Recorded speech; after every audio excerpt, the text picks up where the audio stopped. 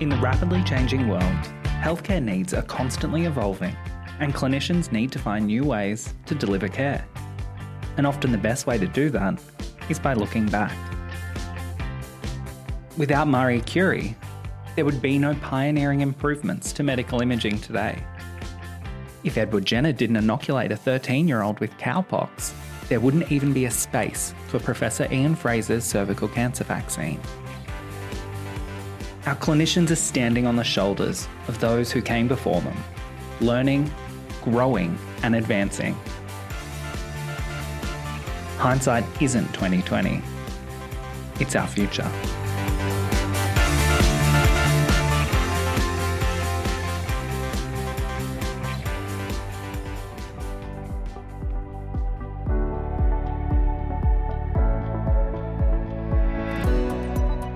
As budgets tighten and the burden on the health system increases, local services need to be creative in finding new ways to deliver care. But what's the key to success in this rapidly changing environment? Improving services to meet the specific needs of their local community.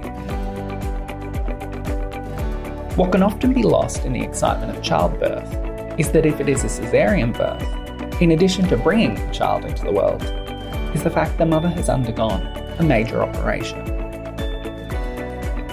Kym Warhurst from Mater Brisbane joined us to share how the team have implemented a program to enhance recovery for mothers, which is not only improving their care journey, but also improving hospital flow.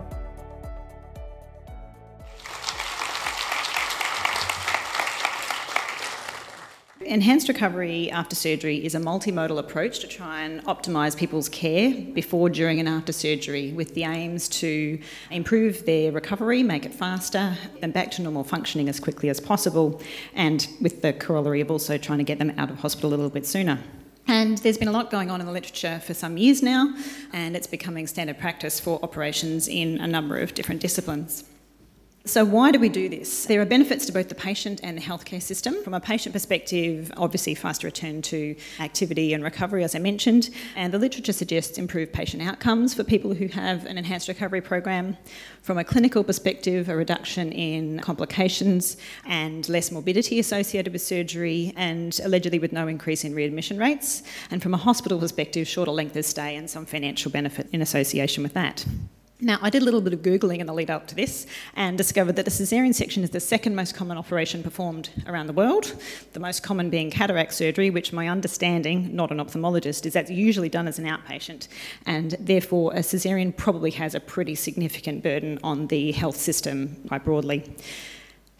In addition to that, Mater is the biggest maternity health provider in the state, probably the country, and we do a lot of caesareans. So we felt that we had a really good opportunity here to make a fairly big difference in our cohort of patients. People having a caesarean section, or women having a caesarean section, are usually young, relatively well, and often are quite keen to get home, and so whatever we could do to try and help with that would be a good thing. So we started this journey back in 2017, and at that point in time there was a lot in the literature about the benefits of enhanced recovery broadly, but after a fairly detailed literature review there wasn't really a recipe of how to develop an enhanced recovery program, what specific ingredients you needed to do, what method there was, and how long you had to bake it in the oven to get a really good program at the end. Excuse the recipe analogy, but it's the best thing that I could come up with.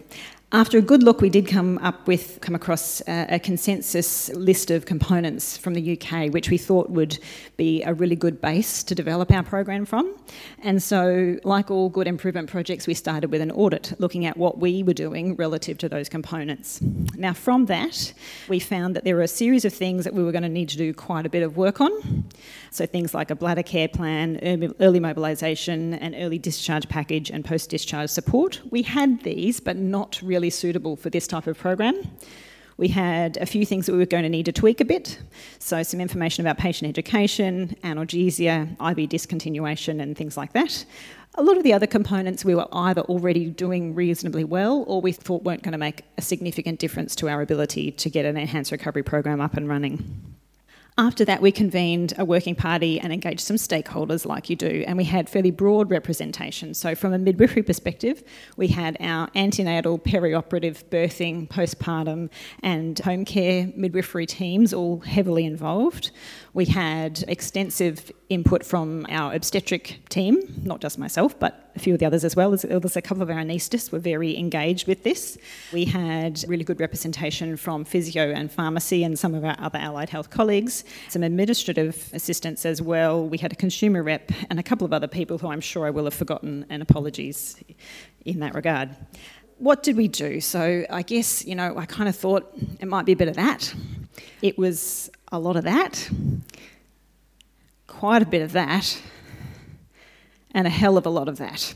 And I think that last one, I guess there's a couple of puns with that, I suppose. One is that we were pushing the proverbial uphill for some time, and it also took us a while to get the ball rolling. But I think probably the most important thing in that picture is that it was a real group effort, a coordinated approach with a number of people from a number of disciplines who were all believing in this and felt that it was something that we needed to get going.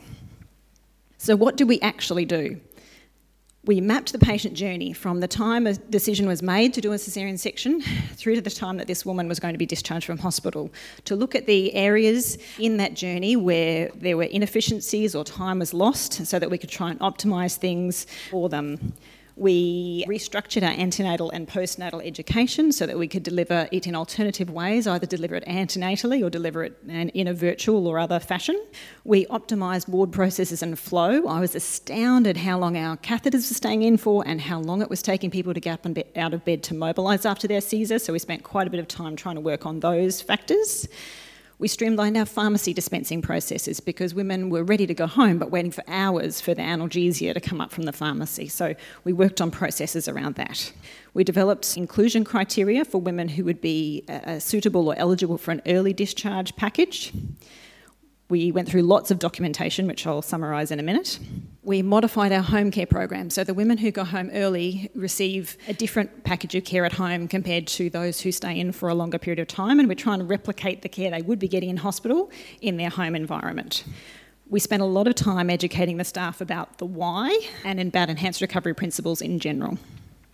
So coming back to the documentation that I mentioned, so we developed some information brochures for our patients. We developed a specific enhanced recovery caesarean care path.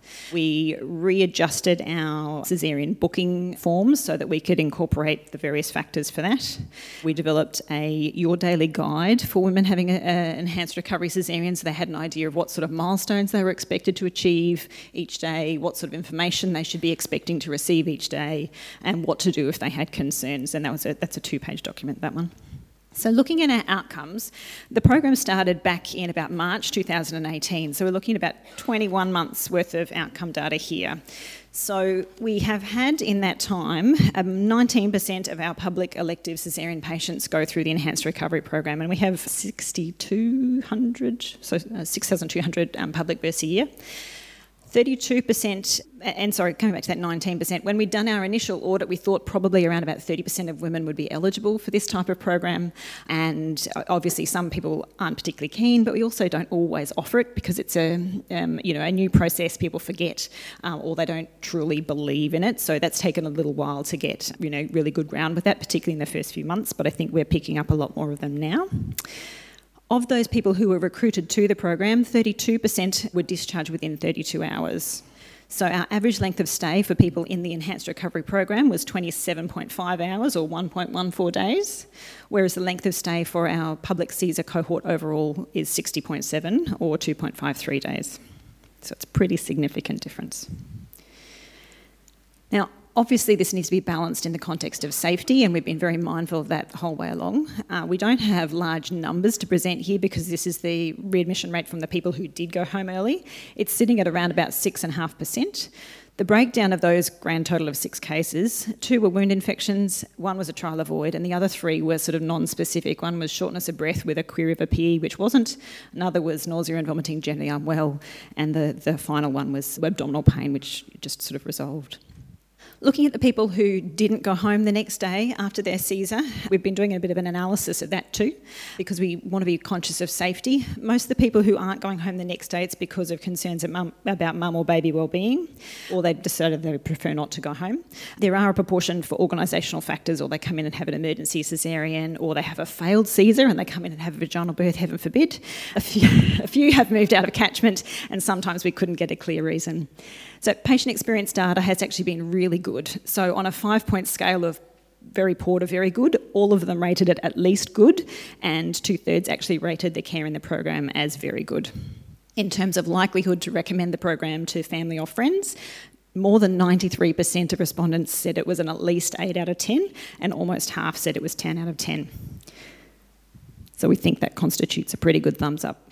We've learnt some lessons from an organisational perspective. There were lots of barriers at the outset, and certainly from a staff perspective, it was really important to frame this the right way. Many people perceived this as a cost-cutting measure or trying to kick people out. They thought it was unsafe, it was unfair, and a lot of things like that. So we spent a lot of time framing this as a QI activity, implementing evidence-based principles to optimise people's recovery and trying to normalise the experience after a Caesar, similar to after a vaginal birth.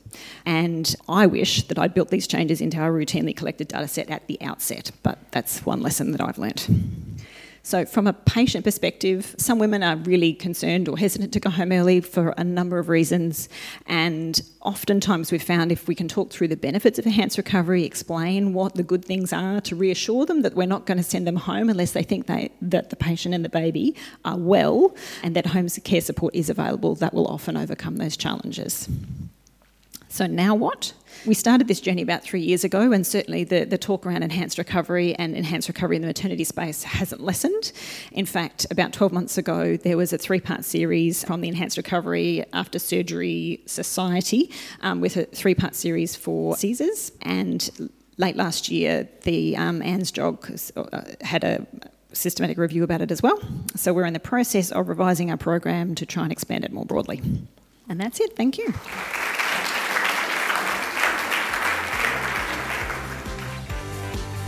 As always, thank you for listening to our podcast and taking the time to learn about the wonderful work of Queensland's frontline clinicians.